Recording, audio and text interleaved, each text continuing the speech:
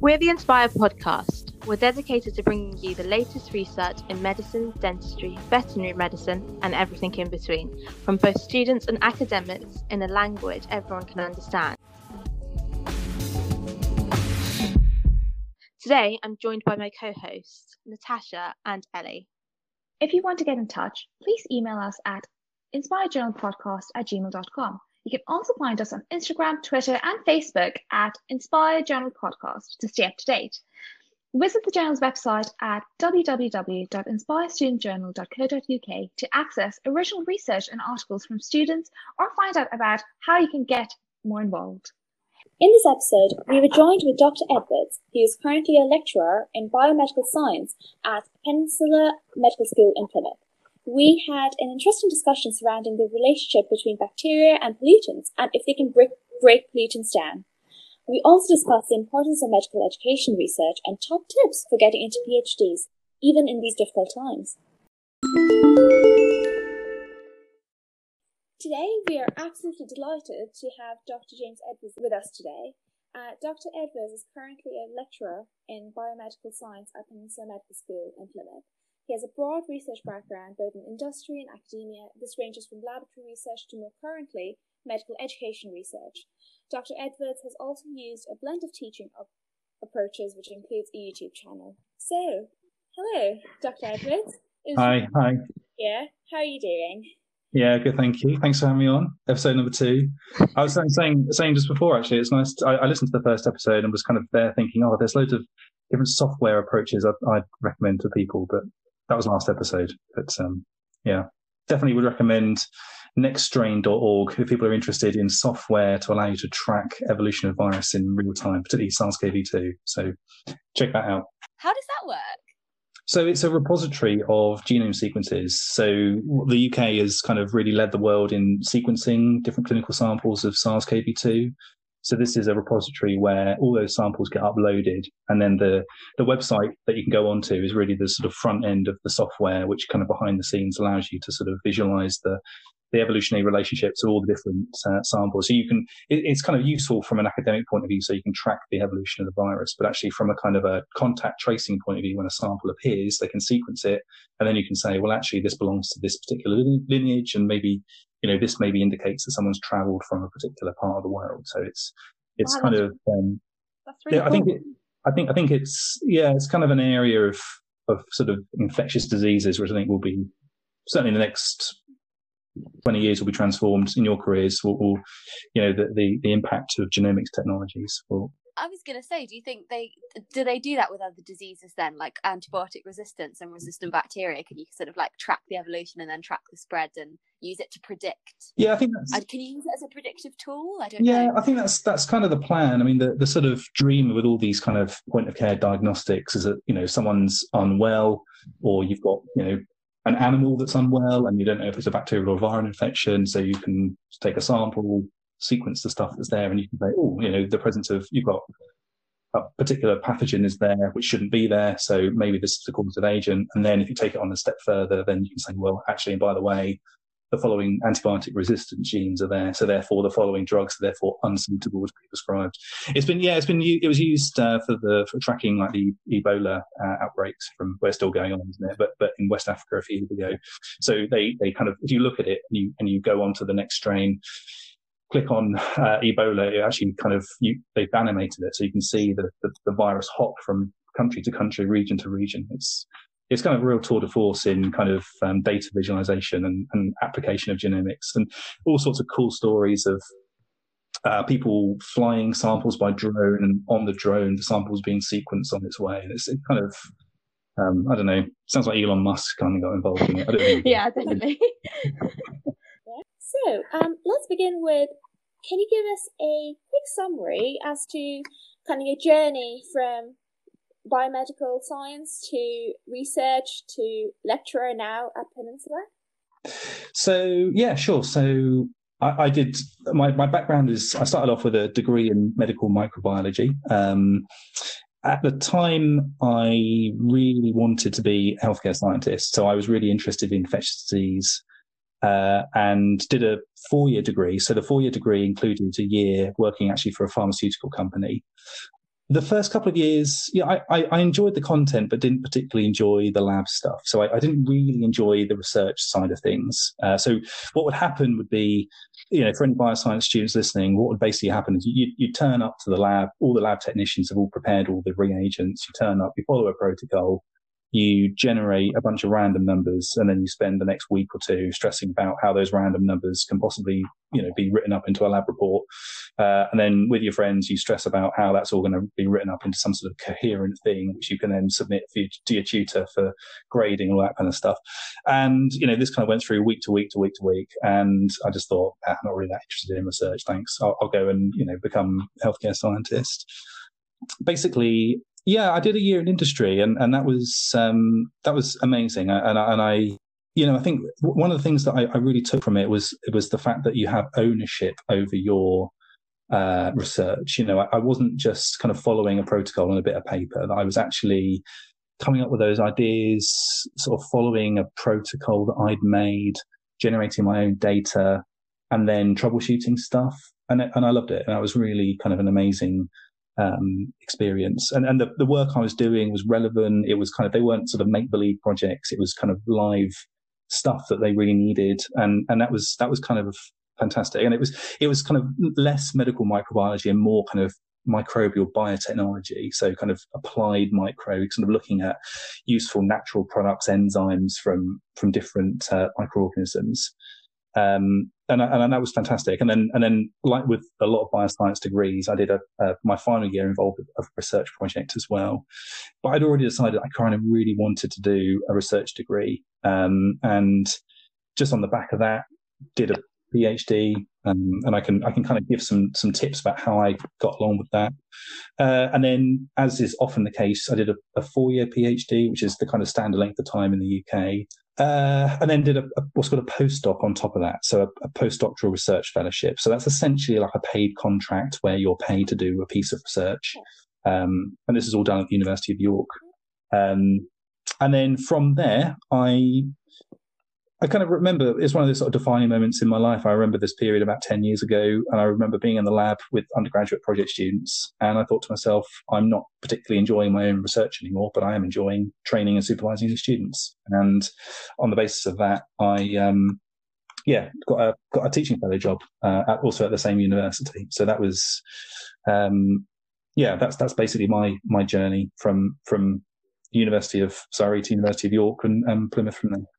How did you find the sort of transition from being a sort of student, being a PhD student, to leading research? Is that sort of what the postdoc prepares you for? So you're going from being a PhD student to then being a leader of teaching other students and choosing your own research direction, if that makes sense. Yeah, a little bit. I mean, you kind of learn by just being in that environment. So it's a good question, because to some degree, these sort of conversations are kind of ongoing with a lot of PhD students and postdocs, because there is a lot more that could be done to better prepare people. It feels very much like a conveyor belt. You go in a degree, you do a PhD, you do your postdoc, then you fall off the other end, and then along the way you sort of feel like, I really should be, what am I going to do at the end of all this conveyor belt? I suppose I was a bit fortunate, because I decided along the way that I kind of knew what I wanted to do, and that was kind of get a teaching and scholarship job somewhere. And I was very lucky when Plymouth advertised when they set up their medical school. Yeah, so if I had to describe it, a PhD is basically like a training program. You train to set up and interpret your own experiments, and also troubleshoot your own experiments, and you learn to kind of interpret that data and present it along the way. And there's a whole bunch of other transferable skills. I'm not doing it justice in any way. And then a postdoc is, you can kind of think about your PhD is you make all your mistakes, and the postdoc, you kind of learn from those mistakes, and you're there to generate data and get papers out, really. But along the way, you just kind of do a load of other stuff, and that other stuff can often include teaching. Quite often, the labs will have project students that will go into them. So the PI, so the principal investigator of that lab, will often run and offer up undergraduate projects, just because it's a university. And then there'll be a sort of an expectation that PhD students and postdocs will just be the people that they'll be the kind of go-to for questions and all that kind of stuff. It can be incredibly demanding, particularly if you've got a busy lab, you've got your own stuff to be getting on with, and then there's half a dozen students clamoring for your attention. And it's, it would not be thinking back, it would not be uncommon for me to spend 9 to 5 supervising undergraduate students, and then at 5 o'clock, now it's time for my own research. So it can be at certain busy points of the year, it was pretty demanding. So yeah, that's it. You sort of learn by doing. You don't really get a huge amount of training along the way. So my sort of question was like, I think your honesty about not enjoying research at the very beginning may mean that a lot of students understand that feeling and or currently going through that feeling. I guess what would be your advice if a student isn't enjoying their research project? I found, if you're really struggling, sometimes taking a step back and explaining it to people, seeing the relevance of all that stuff. I think sometimes it is easy to get caught up in the day-to-day, the monotony. I think sometimes it takes time to understand that particularly the kind of lab-based stuff can be incredibly slow and boring. And, when you describe it, my job for several years involved moving microliters of colourless fluid from one test tube to the next. I mean, that was literally my job. And when you boil it down, that you just think, you start to seriously question your own life choices. But actually, the greater scheme of things, it is amazing. You kind of learn to, I suppose, you build up a sort of camaraderie with friends. You sort of learn that it's all part of a kind of a greater goal, if you like. That it's not forever. You do know that, again, I would recommend, there should always be support available if you're really struggling, if you can't see the point of why you're doing various things. I think they're the times where you need to sort of take a step back and kind of take some advice, because it is easy to get very caught up in your own thing to the point where you're banging your head against the brick wall, and all it takes is sometimes a conversation with someone to say, stop what you're doing and then switch it up and go into something else. But yeah, I think particularly very early course, I'm teaching on a medicine course, and yeah, lots of students have said to me in the past, I don't particularly enjoy research. And that's because a lot of the time, particularly early on, you're sort of learning those skills. You're sort of doing I hate to say it, but you're sort of ticking those boxes of can you do blank, tick, can you do this, tick. You don't, unfortunately, really have many opportunities to kind of say, here's some time, ask a question and go ahead and answer it. It would actually be quite nice to be able to do that more. But I mean, as you know, when you've got a million subjects to shove in, and there's always a demand for, have we covered this topic in medicine yet? No, right, let's shove it in somewhere. There's always about 100 other things that can go in at some point. And then you say, do you feel you've had enough teaching on the following topics? And everyone always says no. So there's always 100 things to add in, and then so it's just how do you give people that time and space? There's a huge amount of creativity, I think, involved in scientific research. You have to be it's not really a sort of tick box exercise, is it? And that's the fun bit, is coming up with the questions and finding answers to stuff no one's asked before. So it must be really hard, I suppose, on degrees like medical degrees and biology degrees, where you are just trying to, as an undergraduate, tick the boxes and learn the skills. So I can really sympathise with the fact that it must be, I suppose, quite dull if you're doing someone else's research project or working with someone else's data that you're not necessarily super interested in. It's not necessarily novel all the time. Yeah. On our research project, for my intercalated year, it was sort of what you described. You were given a block of time, and some people did go and help other people with like other academics with their projects, but I chose to sort of like think, okay, I'm going to ask a question and I'm going to answer it, and that's what made me fall in love with research. Like, I loved it. That 3 months of just being able to really explore. I think that's one of the reasons why I'm interested in research, is that whole idea of expanding your lateral thinking.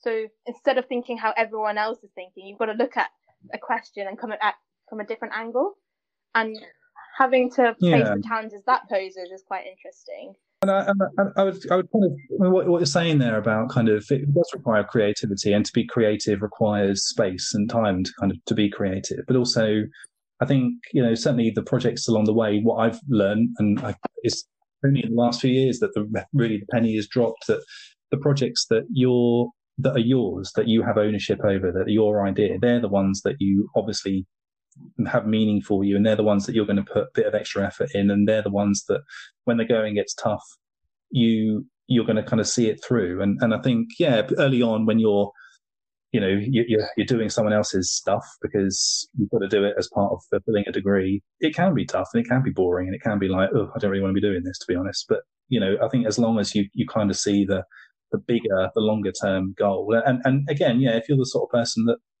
kind of likes asking those sorts of questions and again, just kind of asking the what if and how does this work and why is it done this way type question, then I think that's a really healthy thing to be asking, definitely. I guess it would be good to get a little bit of understanding of what sort of research projects you have been involved with over the years, or maybe just one that you think was really poignant to you. Yeah, of course. Yeah, I mean, my PhD project was quite a cool one. So I kind of went through like I said, from my year in industry, I became quite interested in applied microbiology. So I just started writing to loads of supervisors. Potentially, I didn't wait for anything to be advertised. I just wrote to people who's interested. I was interested in their research, and just said, "Do you have space in your lab?" And 9 out of 10 of them turned around and said, "No, thank you very much, but thanks for your email." But then a couple of them turned around and said, "Actually, yeah, I do have a space coming available. Do you fancy coming for an interview?" And so cut a long story short, I went to work for a professor at the University of York, and we were looking at bacteria that break down man-made pollutants. Specifically, we looked at bacteria that grow on high explosives, which sounds kind of random, but actually explosives are dangerous not just because they go bang, but because they're quite toxic. So TNT, for example, trinitrotoluene, is quite carcinogenic. Munition factory workers in the First World War were called canaries because they all developed jaundice because it poisoned their livers. And they basically these chemicals have been they're xenobiotic, so essentially they're man-made, foreign to life, made at huge scale. Unfortunately, because been lots of wars over the last few hundred years, and basically, despite all of that, microorganisms have kind of adapted to break them down. They actually grow on some of these things. So my project looked initially at finding bacteria which happen to grow on some of these things. We went to a firing range and we found lumps of this stuff lying around. It was quite frightening. But again, lumps of TNT and other chemicals where they'd actually just killed off all the life. We found bacteria that grow on these things as nitrogen carbon sources.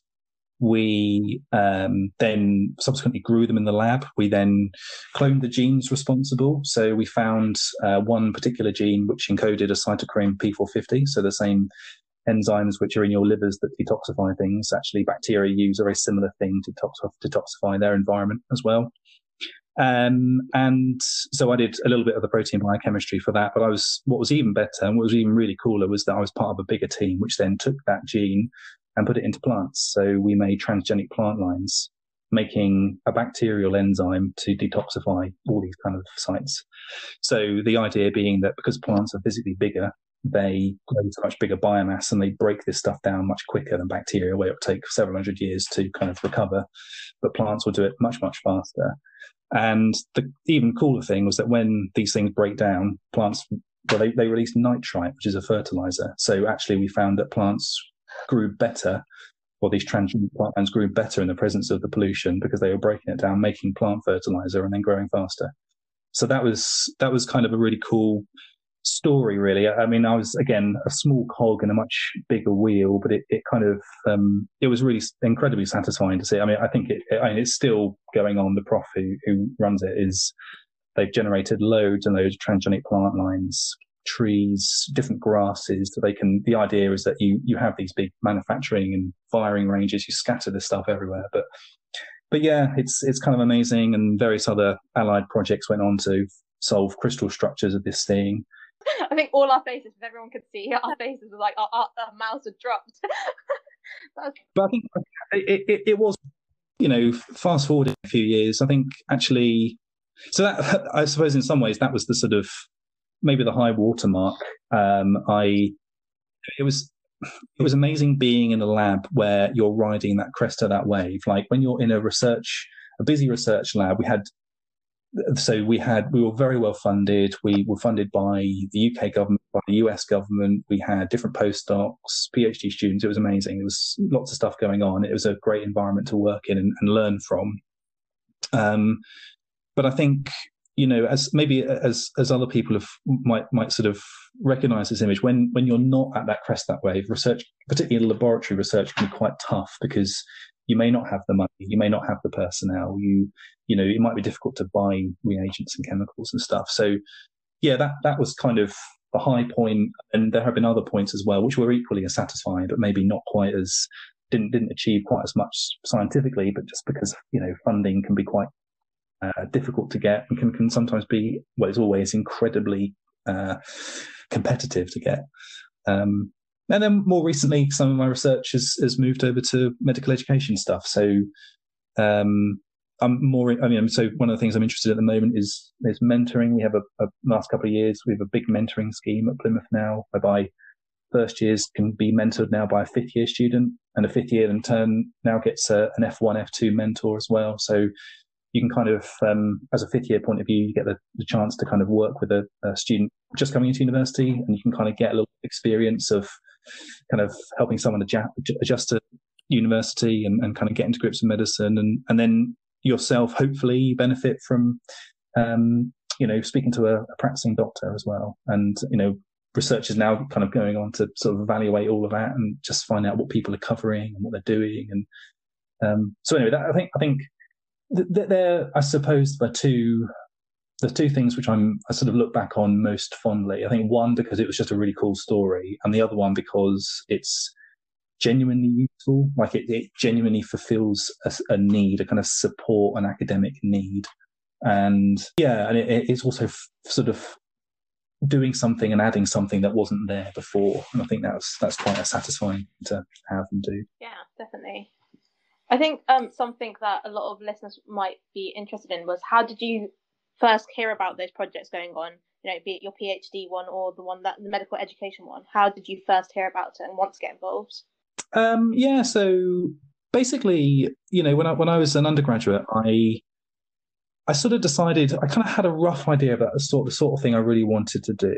I really liked the idea of using microorganisms in a kind of useful environmental way. And so I just literally spent a few days just Googling, just going to different universities, different research groups, and just seeing who was out there. Some people I had recommended to me by maybe one or two of the guys I was working with at the time, but on the whole, it was I just immersed myself in that environment for a few days. I kind of read lots of papers. I kind of got to know who was slightly more active. And then I just started writing to people. And I had the mindset of, if they turn around and tell me to get lost, fine. They'll probably forget who I am, within a few days. And that never happened, I should say. No one ever did that. Everyone was thanks very much for getting in contact with me.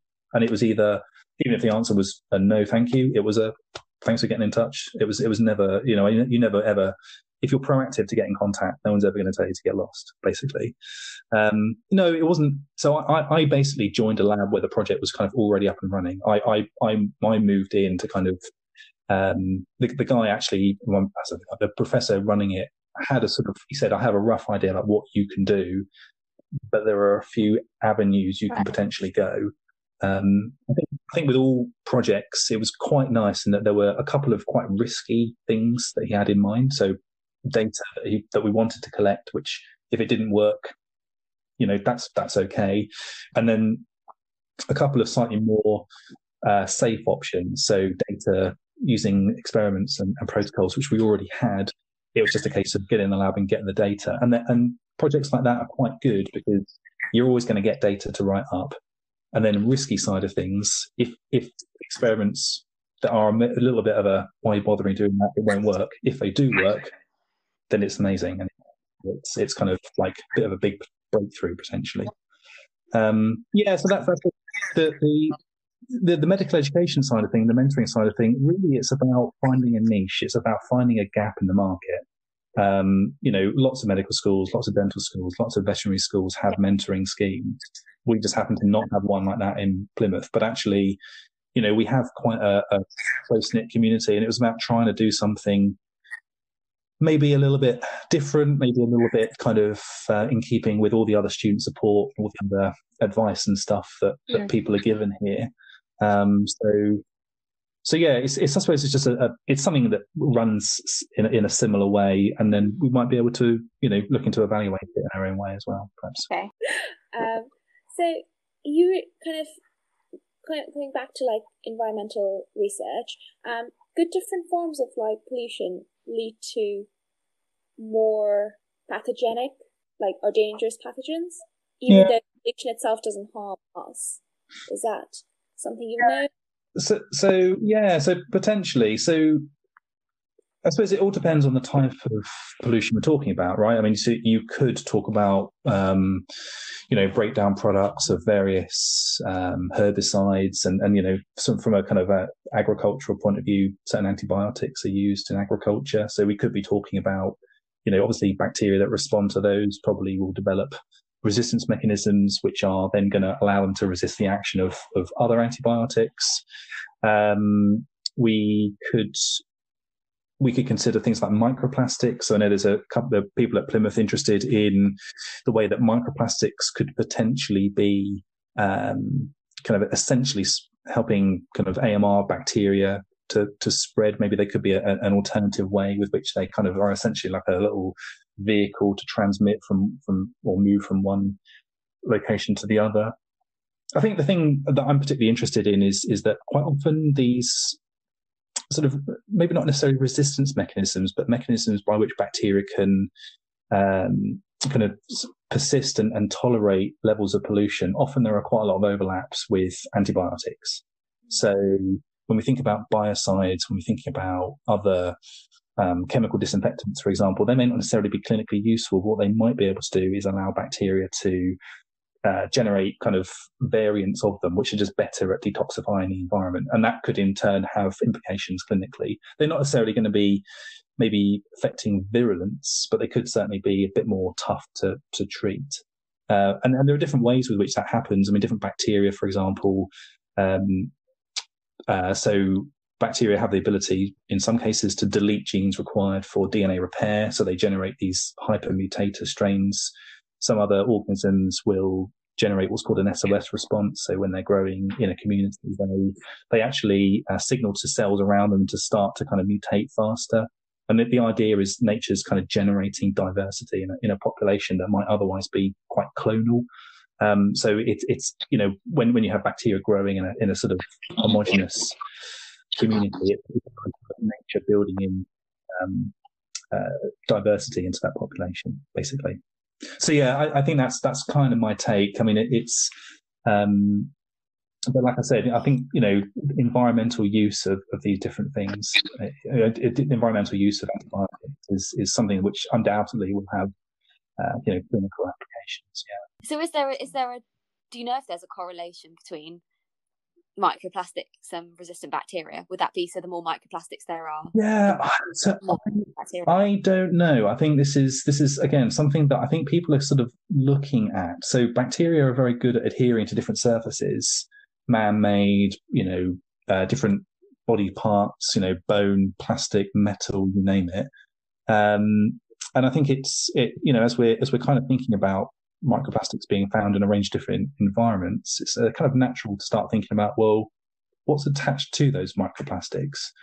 And if particularly you've got a microplastic that's originated from a human source, or a human sort of, maybe let's say cosmetic or whatever, so it come into contact with human skin and it's been washed away, maybe it stands to reason that actually there are human pathogens stuck to those things, or environmental pathogens stuck to those things, which are making their way back. So I don't know, I don't know, I must admit, what the latest is with that. I'd love to say more, but I'm afraid when it comes to all that sort of environmental biotech stuff, I'm a tiny bit out of the loop. Because when I was doing a bit of reading on this, and from a veterinary perspective, sorry, but there were a few cases of like bacterial resistant organisms found in the Galapagos Islands. I think there were in the Galapagos sort of like native wildlife, and obviously this Galapagos Island, it was uninhabited, and the only way that it would have got there would have been from human. This paper was arguing that it was from humans visiting the island through tourism and things. So I suppose maybe the presence of micro, just listening to what you were saying there, maybe the presence of microplastics from the tourism industry could have contributed, I suppose, to this outbreak of the bacteria and endangered species. So I guess it's a conservation issue as well. And actually the same has been true of, visitors to Antarctica. And actually when you start looking at drug resistant genes, you start to see AMR genes popping up in all sorts of crazy places, pristine Arctic environments and uncontacted Amazonian tribes that have, resistance genes for carbapenems and stuff, and you start to think about, well, are they naturally occurring, or is that just the consequence of horizontal gene transfer pushing a gene from a country where you've got these drugs in use and it's just now circulated worldwide? It's kind of a really it's a really fascinating one, a kind of difficult one in some cases to answer, but it's true. Again, it kind of shows our sort of impact, how much of an impact we've had, in the mass production of these things, but also then how nature has adapted to them. Yeah, but so if you were to kind of talk a bit more about the medical education research that you're currently involved in, so you said that you are currently involved in a mentoring program between year 5s, F1s, and then year 5s and year 1s. Am I right to say that? So what currently what has research shown so far? Like, what methods seem to be effective, what don't seem to work, and has there kind of reasons been for why? Yeah, I mean, to be honest, yes, thanks. It's a good question. I mean, these are, to some degree, this has all been kind of held back by my own inexperience in these areas. So I kind of use these sort of projects as a way of skilling up in these kind of different areas. So qualitative research methods, for example, never done that before. Now I'm kind of, planning on running these semi-structured interviews with first and fifth years. A few years ago, if you'd spoken to me prior to coming to Plymouth, if you'd asked me about qualitative research and said it was about interviewing people and drawing out themes, I would have said, is that really research? But I mean, but then you kind of then realise, well, actually, it absolutely is research, and it's actually in some cases a lot more powerful than the quantitative stuff I was used to getting. I mean, so the things coming out of it, what have we been looking at? So initially, we've been kind of looking at basically what are the kind of themes that have been coming out, what have first years been getting out of it, and what have fifth years been getting out of it. So what particular topics have first years been requesting help with, and does that reflect maybe areas in the curriculum which we don't give a lot of time to, because we sometimes, from an academic point of view, you sort of forget what it's like to kind of sometimes grapple with and understand these topics to start with. Sometimes you forget that, we're not always necessarily typical learners of various topics. That sometimes we gloss over things and go, oh yeah, you must understand that, when actually maybe people don't, because they may not have covered it at A level, or maybe it's just a bit of a harder thing to get your head around. And then from the fifth year point of view, just kind of interested to hear what they've been doing. The scheme runs in a fairly loose way. We don't really tell the fifth years really what to do. There are certain things we ask them to not do. So, overstep the mark with respect to pastoral issues. We ask them to signpost onto things and so on. But they've got pretty much freedom to do what they want. And so it's been quite interesting to see how they've actually been using them and what they've been covering with their little groups of students. And then, so actually what we have at the moment is, for this academic year, the scheme's expanded, and I'm co-supervising a master's student actually at the moment. So we have an integrated medical student who's actually now getting the ethics to do the interviews, to sit down with people and actually kind of pull out some of those themes. And what we're really hoping is that we'll actually kind of get a bit of an insight into, again, are there areas that we can do from a curriculum point of view to beef up in terms of support, or is it other areas which are neglected, or are there areas that we do too much? And that actually, thinking about it from the student point of view, we'll kind of get some really powerful insights that way as well. And then of course, what do fifth years get? So when they have an F1, F2 mentor, what are they getting out of it? Are they actually engaging with that? Are they getting tips on, academic fellowship program applications? Are they getting tips on the day-to-day running of the job, doctoring in the era of COVID? Are they, all that kind of stuff. And I think, again, it might just give us insight into what we can do to better support fifth years, but also the power of these things anyway. I mean, you could make an argument of saying there's only so much we can do in a curriculum like dentistry, veterinary science, biomedicine, medicine, whatever. And to what degree, if we just let people just get on with it and do their own thing, are they just going to organically set up these sort of things and kind of learn from each other? Again, I mean, and everyone's the same. I learned a lot from students when I was a student myself, and I think that's right, and that's kind of always the way it's going to be. So, yeah, it's just about kind of doing what we can to preserve a bit of space and kind of letting people do that. But then from a research angle, capturing some of that information as well. No, that's incredible. Especially, I mean, I think, like you said, the qualitative versus kind of quantitative research kind of methodology is quite different, and you've obviously had to learn a very different skill base. And I think lots of people, when you hear research, their first idea is typically in a lab and you're doing, you're working with test tubes, and that's it. And that's where people's kind of understanding of research stops. And I think it's important for people to understand that there's so much out there and there's so much that you can do. I think that's it. I think it's important to kind of move away from. It's not just about wearing a lab coat and boiling test tubes. It's all sorts of different angles, and I think it just takes time sometimes just to kind of get exposed to that kind of stuff and actually think to yourself, yeah, quite like the sound of that. Have you found that COVID has impacted your results, and was it over a period so you could see pre-COVID results versus COVID results? So we've only been running it for the last 2 or 3 years, and we probably have. I mean, I think it was quite interesting because we have students at different localities. So we have students based in Plymouth and also Tor Bay. So we saw that quite a lot of people used the kind of mentoring scheme just in a fairly informal WhatsApp chat, just to have someone nice that you can talk to and have an occasional conversation with over the phone. And so I think in that way, it hasn't impacted that much. I think what it has done, though, is it's kind of impacted on the kind of face-to-face teaching that I think some of the fifth years ran. So they were very good at running lots of kind of bespoke clinical skills teaching, just kind of giving an opportunity just for first years to kind of practice this stuff. But yeah, I think from what we're kind of getting, there have been some groups that seem to have fizzled out as they did last year, and there have been some groups that where it's still kind of very much gone on, and I think lots of people have benefited from it. I think, as we have had to do with the curriculum, and as every institution has done, everyone's kind of adapted to it, and I think it's still kind of going ahead. In fact, actually, if anything, what will be really interesting will be to see how people have adapted. What have students used to stay in touch with each other? Because I think sometimes we can learn a huge amount about the kind of technology platforms that you guys use to communicate and interact with each other. And probably there are things that you do, which you just think are obvious, because why would everyone want to use this particular platform or whatever, which actually we can look at and go, yeah, that makes a lot of sense. Why are we not doing that? Let's do it. No, I completely we agree, because I'm actually a mentor at Cardiff for first years.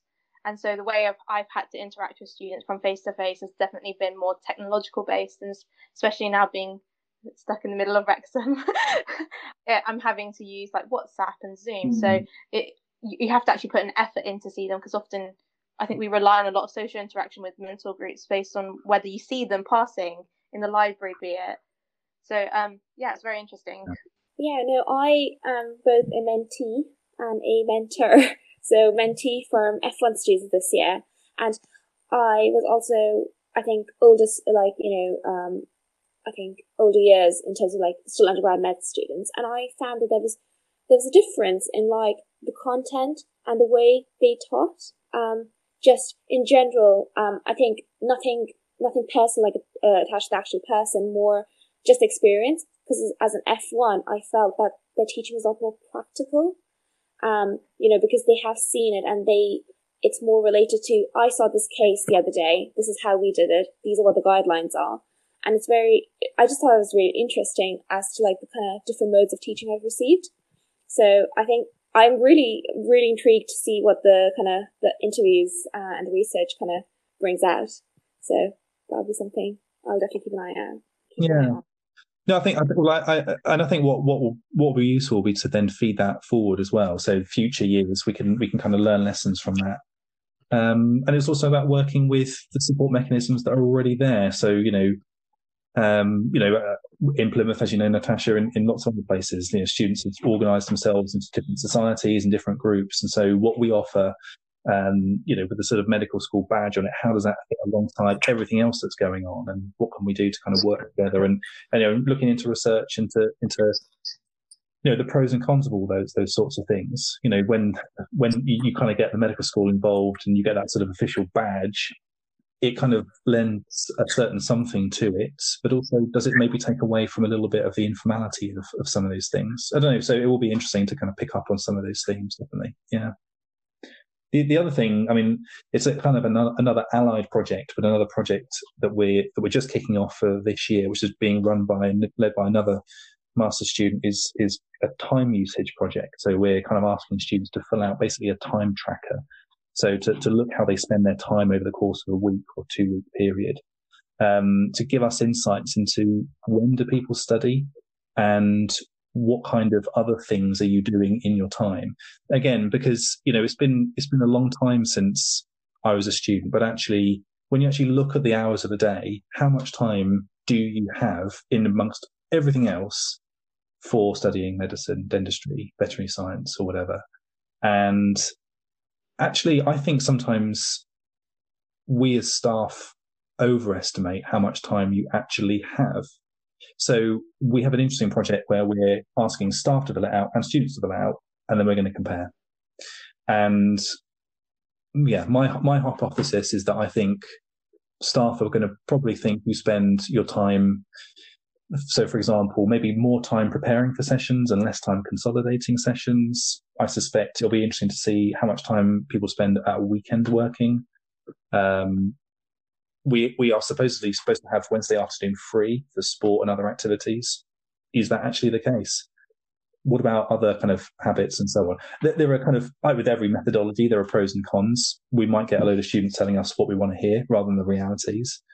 But it could be, again, that could be another one to kind of think a little bit about. And that one will be interesting to see how and where COVID has impacted on kind of day-to-day time use. So another place where actually we can do a mixed methods results and kind of survey looking at, quantitative, how much study time do you have, but also let's sit down with somebody and say, well, okay, you spent 6 hours in the library here. Was it actually that effective? What did you do?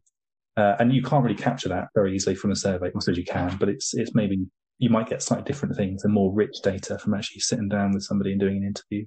Like 6 hours in the library, we've all done that. I've done that, and I've often come away thinking, oh, that wasn't as effective as I wanted to be. I wasn't as productive as I wanted to be. Then there are other days where, I don't know, for whatever reason, it clicked and I got a lot of work done. So it'd be interesting I think from interview, like you said, you can only kind of drag or get those themes out when you're actually speaking to someone. Yeah, that's true. Yeah. I think that I completely agree. I think that'll be a really interesting discussion to have, because I think that there's a lot of pressure now for students to have to do something with their time all the time, to have to account for every single second or every hour of every day. You have to be doing something, whether that's studying, being in lectures, being in clinics, being on placement, playing sport on a Wednesday afternoon, and things like that. So like spending 6 hours in the library, I suppose you can kind of kid yourself, well, I've accounted for that 6 hours I've been studying, but actually is that as effective as whether you just maybe done 2 hours of studying and had the other 4 to chill or take some time? And there's all these sort of time tracking apps, and I've been using Toggle to track my time to see how long I spend studying and filling out your little schedule for the day. So yeah, I think it would definitely be interesting to see what people do and whether they think it is effective.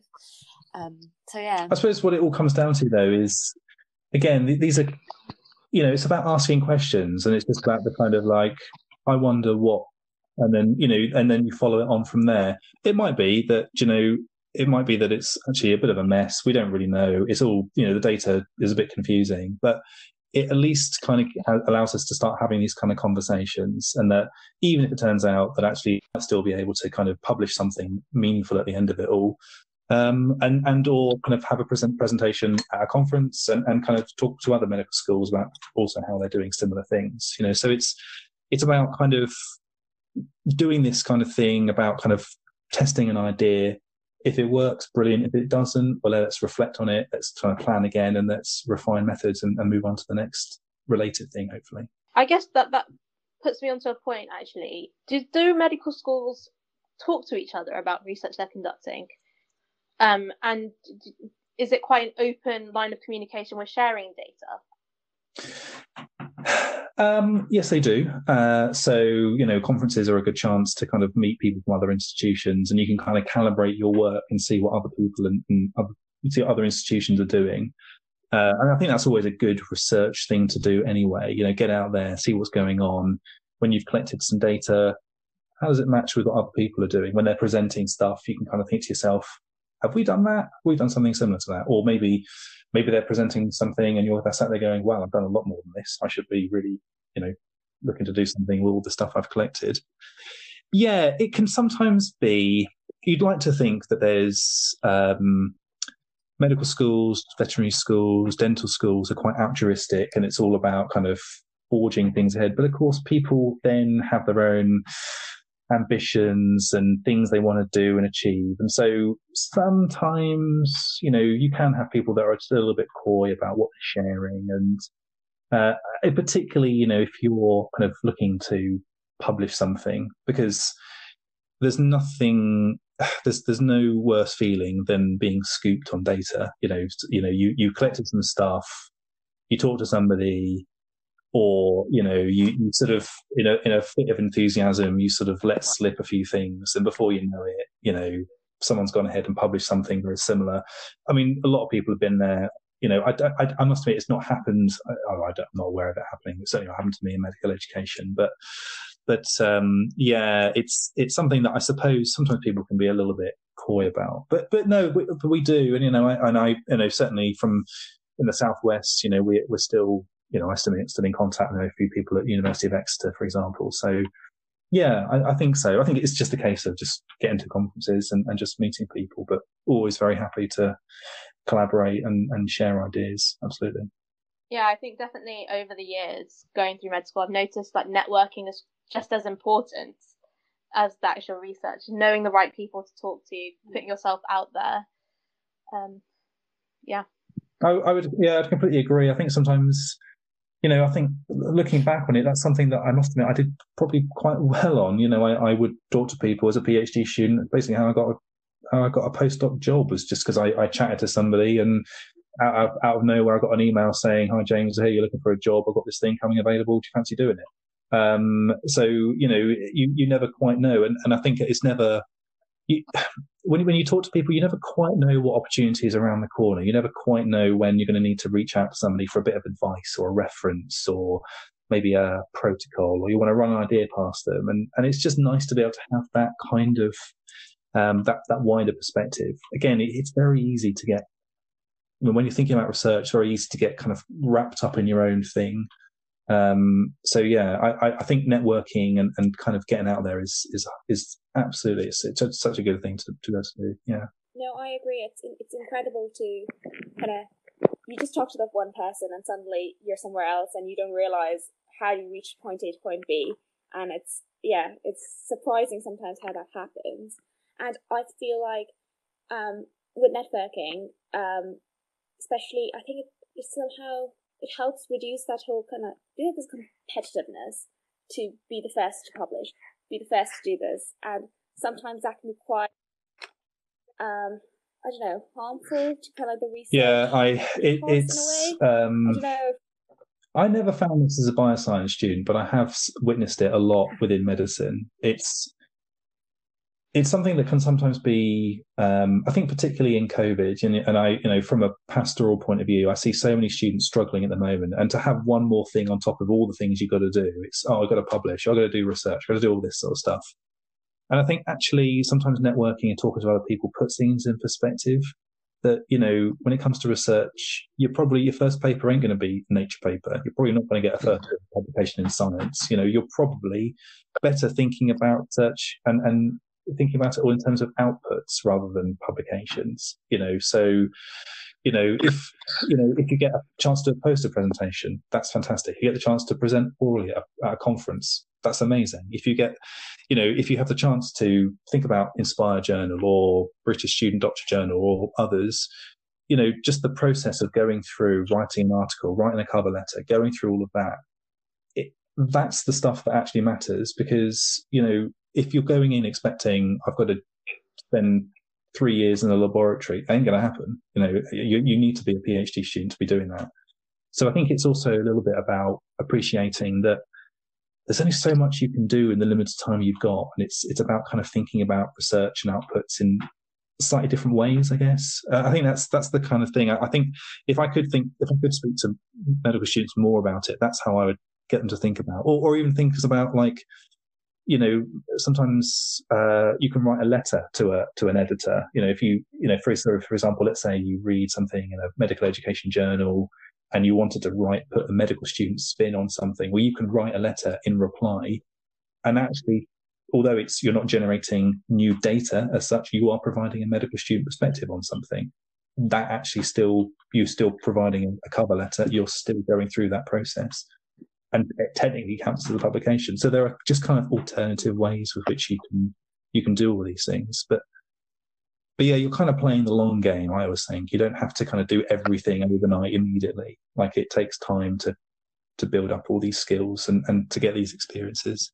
That's something that I've sort of been thinking about lately, is that I sort of feel that I'm almost running out of time before graduation and to applying to these PhDs and these like research positions. And I'm thinking, well, hang on a second, once I'm graduated and working in clinical practice, it's going to be much harder for me to get research experience in the same way that I can when I'm at university. And you can sort of take advantage of being able to pop down to the lab and have a go and look at this data and things. So I think, yeah, that's definitely an important point, understanding that you don't have to do everything immediately. I don't have to have 3 published papers before I graduate. It's probably just, okay to just get as much experience as possible.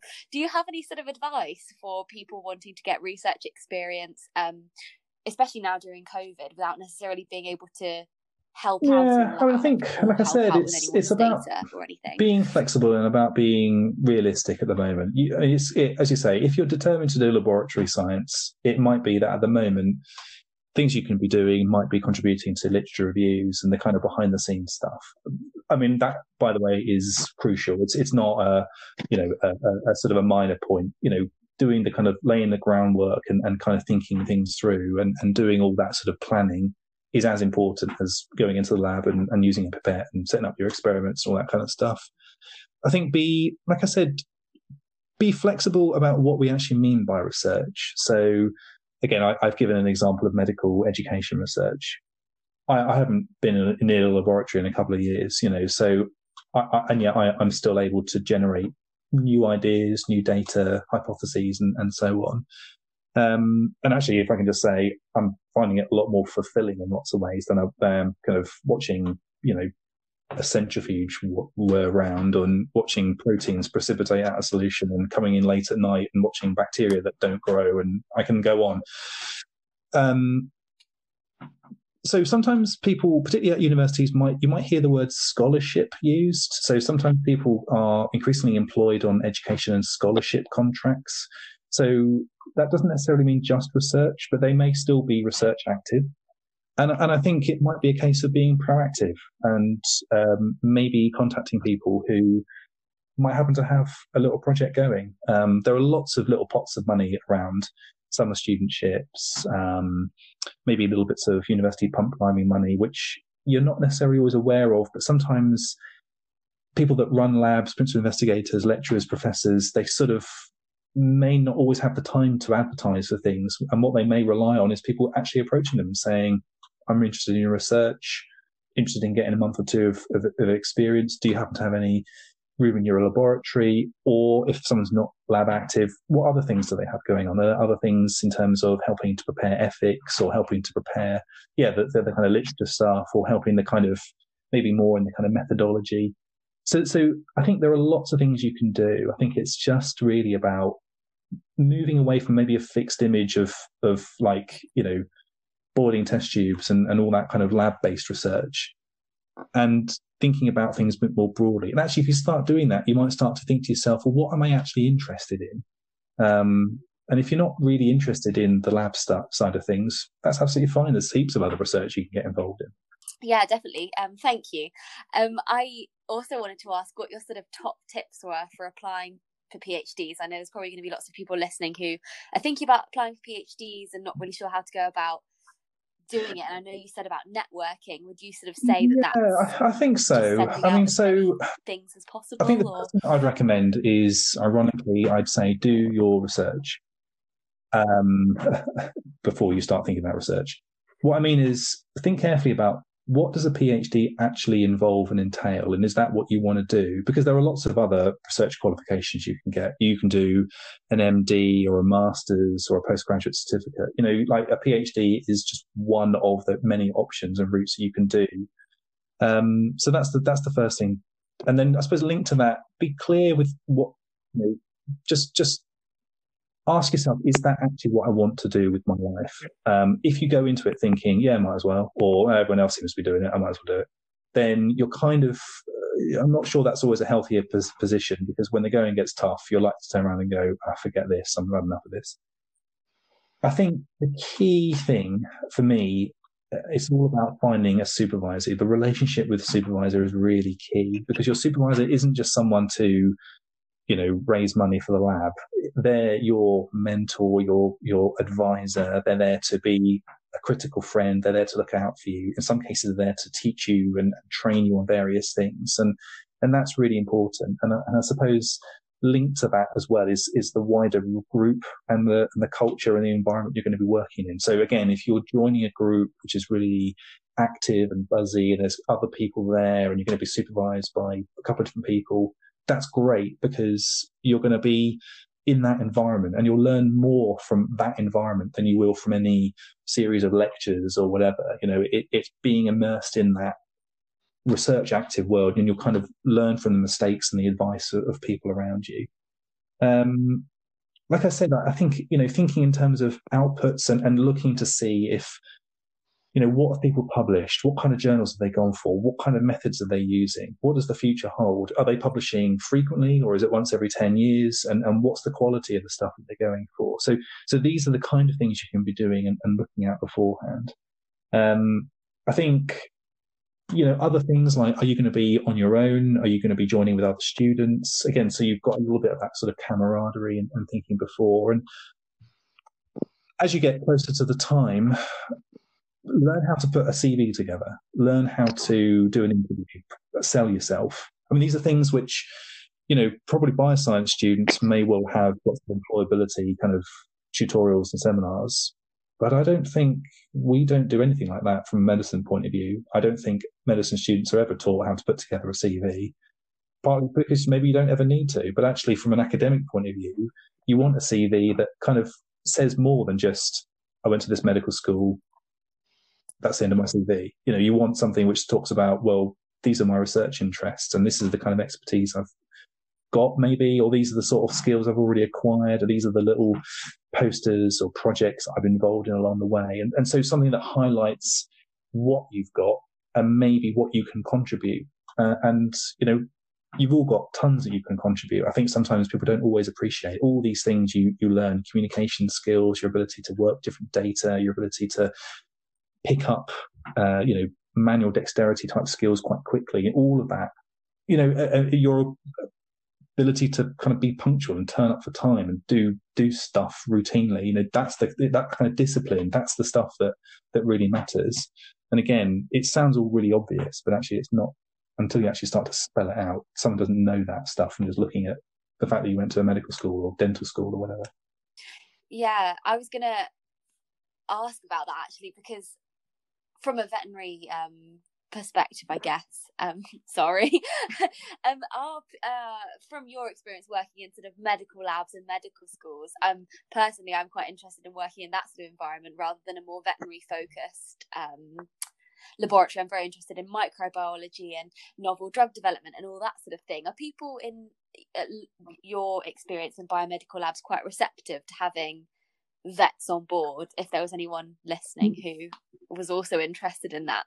I think mostly medical orientated. When you think about the sort of challenges that we have at the moment in society, COVID is a classic example of, it's basically a zoonotic disease, isn't it? And we can't increasingly think about these things in isolation. And so much bioscience now is, we talk about translational science. We talk about the fact that it's not just about doing stuff in a purely laboratory setting. A lot of it now needs to have application and impact, and thinking about how is this going to benefit wider society.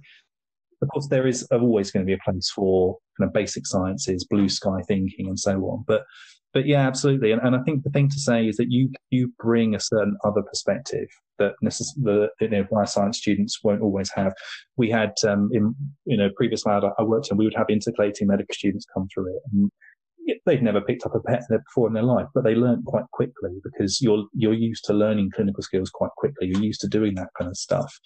But what they were able to bring was the clinical side of things, which, I didn't have a clue about. So I worked I worked for a few years in a lab looking at Neisseria meningitidis. I'd never seen someone with meningitis before. I couldn't take a patient history. I could grow the thing on a petri dish, but I couldn't tell you anything about which drug do you use to treat it, or that kind of clinical side. So you're kind of bringing something in from a different world, and you're giving that, thinking about how the lab works, you're bringing a very different perspective. Sometimes people that come in with different outside perspectives bring new ideas, and that's, when you start getting people together that kind of say, well, why are we doing things this way? And I don't see how this can translate through to the veterinary, to the vet clinic, or I can see problems with this further down the line. That's the kind of voice that's really required.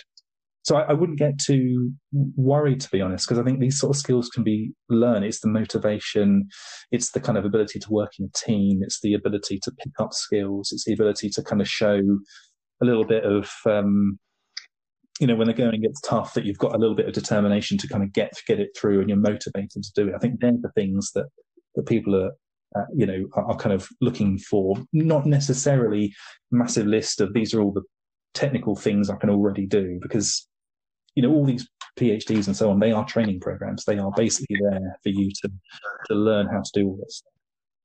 Normally the first year is to be set aside for doing this kind of stuff. My whole first year was a complete disaster zone. It was a train wreck of just failed experiment after waste of time experiment. And I look back on it and think, I could have just burnt my lab books, but actually, do you know what? I learned a lot from doing all those.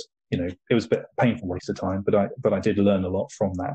And I think the same is true for a lot of people.